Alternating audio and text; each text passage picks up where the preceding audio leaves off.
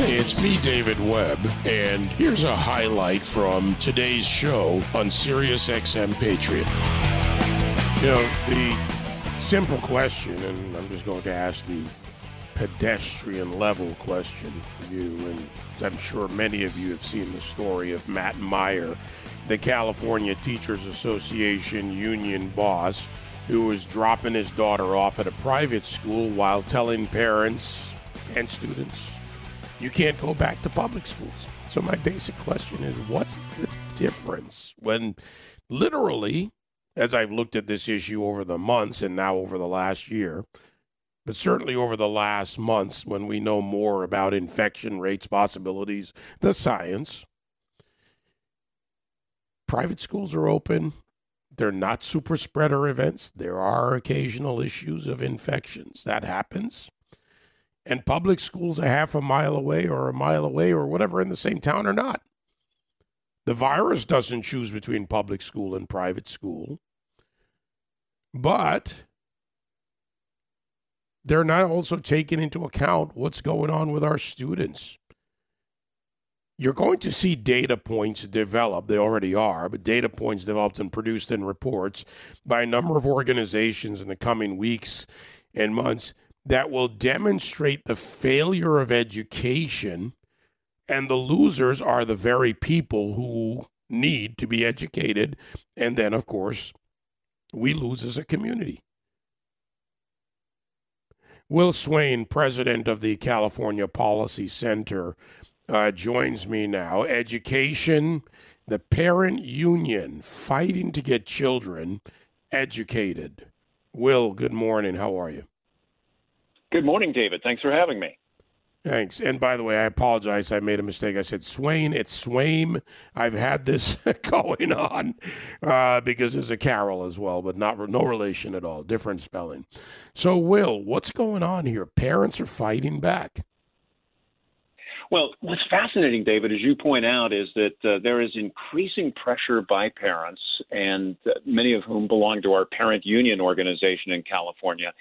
And these are the union's most reliable allies until now. These are people who are self-described progressives and Democrats, and the unions used to always be able to count on turning these people out in school board elections. And all of a sudden, the tide has turned, and parents are just ticked off. They've had enough of promises the schools will open and then distractions about why they can't. What can, and the Zoom blackout, I thought, was a good way to start this. But, okay, we're done. Okay, we're not turning it on. Enough already. Not to mention the technological issues, the ineffectual, how do you track student attentiveness, training, so many things that have gone wrong with the cobbled together electronic system. But what is it that the parents' union can do consistently to push back? And understandably, if they're on lockdown, in the case of California, at home with their kids, they can also take a greater role in educating their children. It may not be the role that the test wants you to take, but the parents have a responsibility and they have a challenge. They do indeed. And, most parents are trying to hold it together, whether they're rich or poor. They're trying to go about their daily lives, which are demanding. Well, teachers union representatives tell them the schools can't be reopened because they're unsafe. You already alluded to the fact that the science is absolutely clear. Kids K through 12 do not transmit or die from this disease in the same way that older people in the infirm do. So parents understand the science now. What can they do? You referred to the Zoom blackout. That was a protest about a week ago in L.A. Especially, it was huge. It was just parents signing off the distance learning program that has already been shown to have failed. L.A. Unified School District can't account for somewhere between 50 and 100,000 of its students who have not checked in one time during this online debacle. So I think the most important thing we can do is to keep up the pressure on our school boards. Unfortunately, in California, that means you're confronting the power of the teachers union. Our teachers union in California is the most powerful and wealthiest teachers union in the country. They earn about $300 million per year in dues, and they spend that electing candidates for school boards. And those school board officials know which side their bread is buttered on, so they've just done what the teachers union has demanded they do. Keep the schools locked up, hold the kids hostage, and give the teachers union an entire menu of very left-wing sorts of social initiatives in order to return to school. when you look at the effects on the children, the students, and I got to tell you, I had a call from a lady, a mom in New Mexico a few weeks back, and she talked very openly about what her son was going through. I can never get this call out of my head, nor am I trying to, because it was so very real. Her child had become depressed. Her child wanted to go to school. I liked school. I wanted to go see my friends. I could understand that. And as soon as her child was able to go back to school, there was such a remarkable turnaround. But there are so many children across America paying the price for this political fight. That's the term I have for it at this point. You know, those children clearly don't matter to these bosses. This is the remarkable thing, isn't it, David? These are the unions say they're standing up to protect the kids. The science shows that closing the schools has been devastating to children. A rise in mental health distress issues, kids showing up in emergency rooms with panic attacks, suicide rates through the roof. The Journal of the American Medical Association just came out with a report correlating, really interestingly, the promise to open schools, but then the refusal to open schools with the spike in childhood suicide rates. I mean, this is deadly serious, no pun intended at all. This is super serious. We know for a fact that closing the schools is hurting kids and sometimes even killing them. And the teachers union then conversely and perversely insists, no, we've got to keep them all closed because COVID. So what do they do?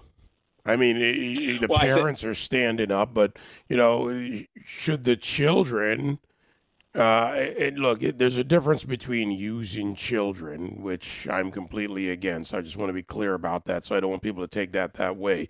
But having the children involved more vocally, is it, you know, maybe, look, a minor is a tough thing for a parent. You want to protect your child.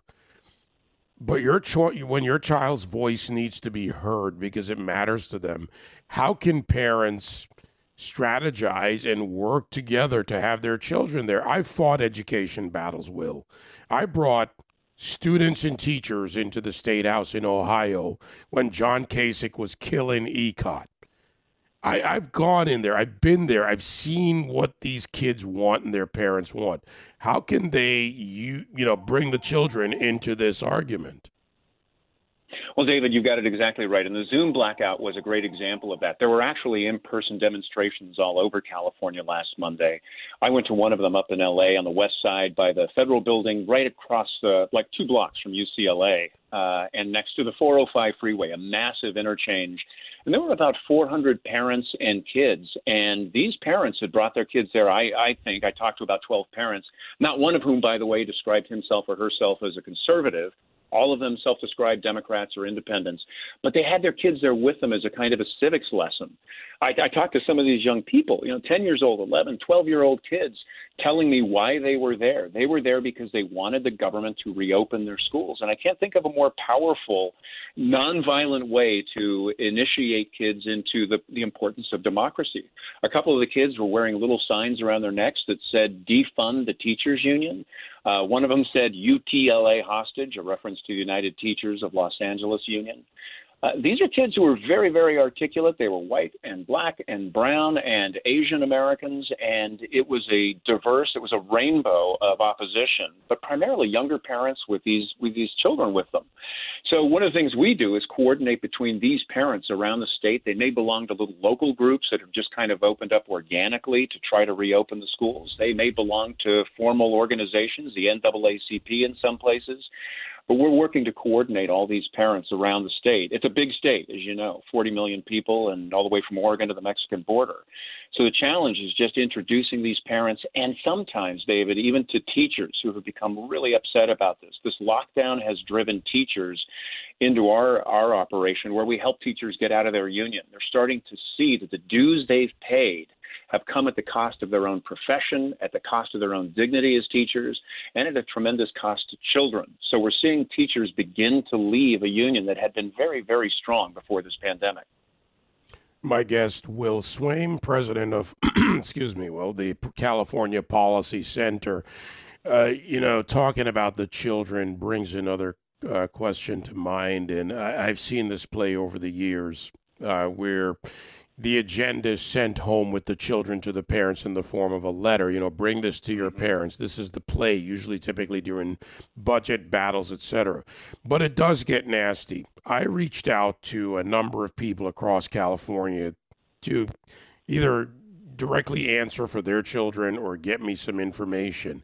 And I'm beginning to hear of a nasty battle and pressure campaign being carried out by the union quietly. And, this is where we are. It's more of a power struggle than a debate over education. You've got it exactly right. As I said a moment ago, this union, the California Teachers Association, and its hundreds of locals are very wealthy, very well organized. They control local school boards, and watching their own constituents, frequently liberal California parents turn against them has been a shock. So they have launched a new messaging campaign in which they continue to say the same talking points wherever they are, from Santa Ana, California to San Jose or to Sacramento. You hear the same line from the teachers union. We all want to return to schools and welcome our children again. But, and what comes next is frequently a lie. It is that it's not safe for children to return. The teachers unions then offer a variety of moving goalposts, if you will, in terms of case spread in the community. They offer racial explanations for why schools shouldn't reopen. My favorite, it comes right out of the Los Angeles Teachers Union, where they have argued that they will not go back to school until they get increased pay, a new tax on millionaires, as they call anybody who makes more than the minimum wage, it seems. They've argued for defunding the police before they'll go back to school, universal basic income, universal health care, even for the undocumented. It's a remarkable menu of things that they're beginning to demand, so that even as the science begins to tell us it's time to reopen, they have frankly and candidly told their members, we cannot let this crisis go to waste. Now is the time for us, they tell other teachers. Now is the time for us to really push for these other, I'll just call them progressive and left-wing goals. As you mentioned that, the LA Teachers Union in the next, I don't know if it's a few weeks or more, but it's coming up. Aren't they going to hold a strike vote? They're not even going to work. What are they striking against? David, if you live in California, you would really, truly appreciate that. One of the blessings of living here is irony. Yes, they don't work. The LA Teachers Union successfully fought the district for a teaching regime that requires them to teach no more than 2 hours per day for 4 days per week. You can count. That's 8 hours or so. They do not have to use video. There's no allowance for their supervisors, that is a school principal, for instance, to drop in on the call, the Zoom calls to see how education is going. They're allowed almost unlimited personal time to refuse to be available to their students. So they're really not working. And it's hard to deny the possibility that one motive in continuing this quote-unquote lockdown for health reasons is really motivated by the deep desire to have a work schedule in which you get paid the same rate. This is state law now. You get paid as much as you were last year, plus a cost of living increase, without actually having to go to work. It's a kind of interesting motivation, I think, for a number of teachers who may not have the best interests of their students at heart. So one of the things to look at is that this strike is really aimed at perpetuating the claim. Again, the crisis cannot be allowed to go to waste. So yes, this week, starting yesterday, Monday, March 1st, the teachers union went to its membership and asked for a strike vote.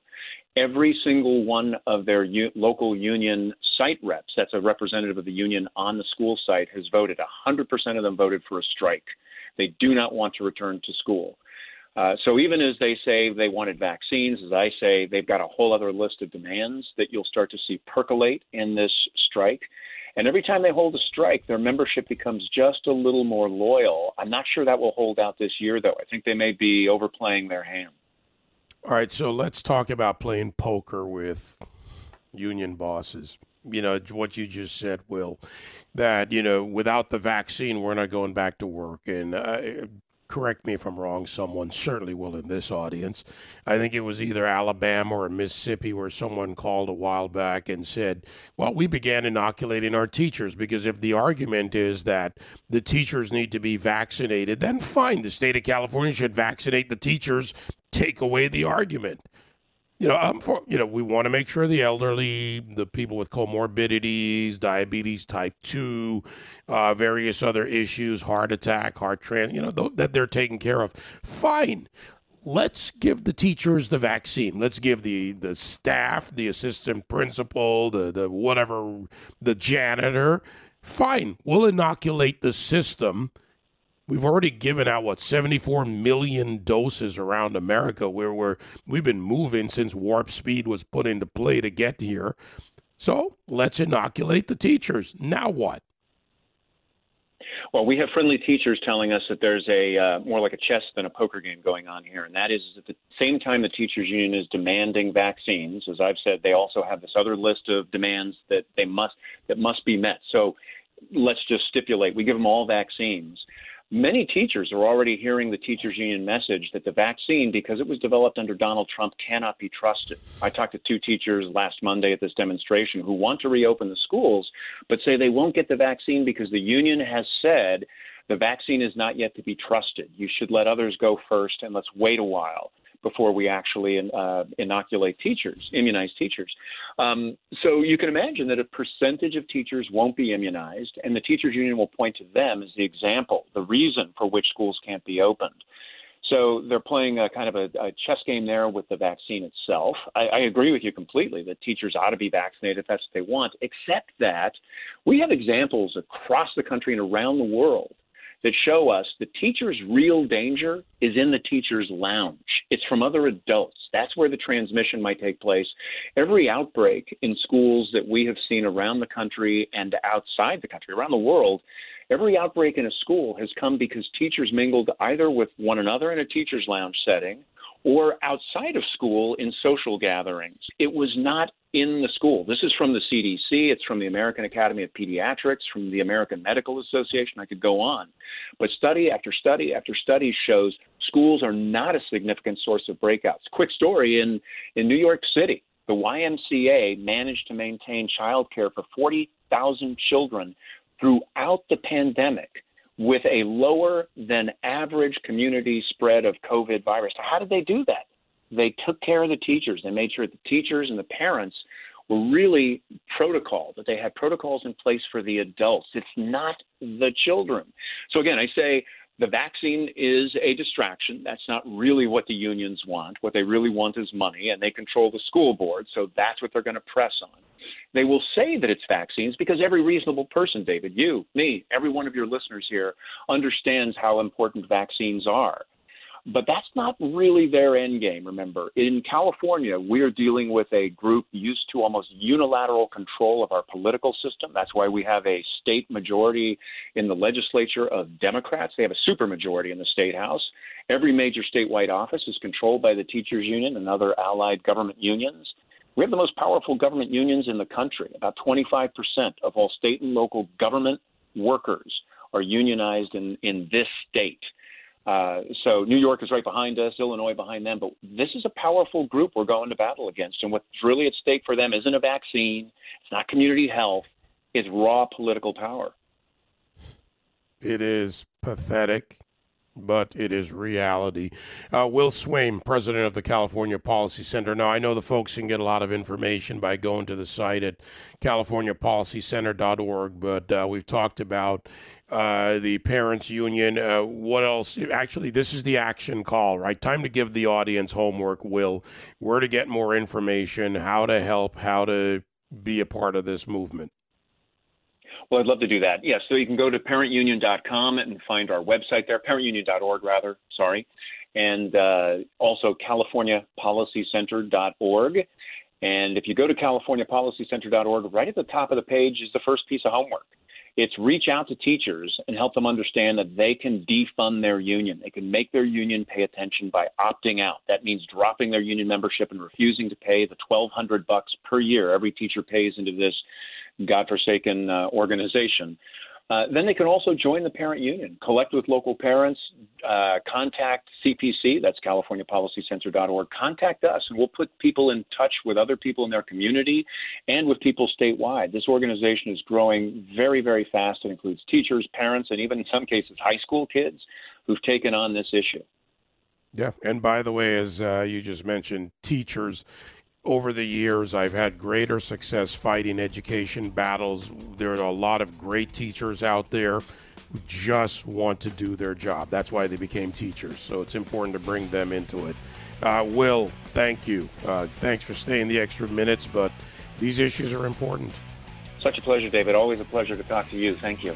Again, CaliforniaPolicyCenter.org and ParentUnion.org. 866-95-PATRIOT. Quick break. I'll be right back. You can join me live on The David Webb Show Monday to Friday, 9 to noon East on SiriusXM Patriot 125.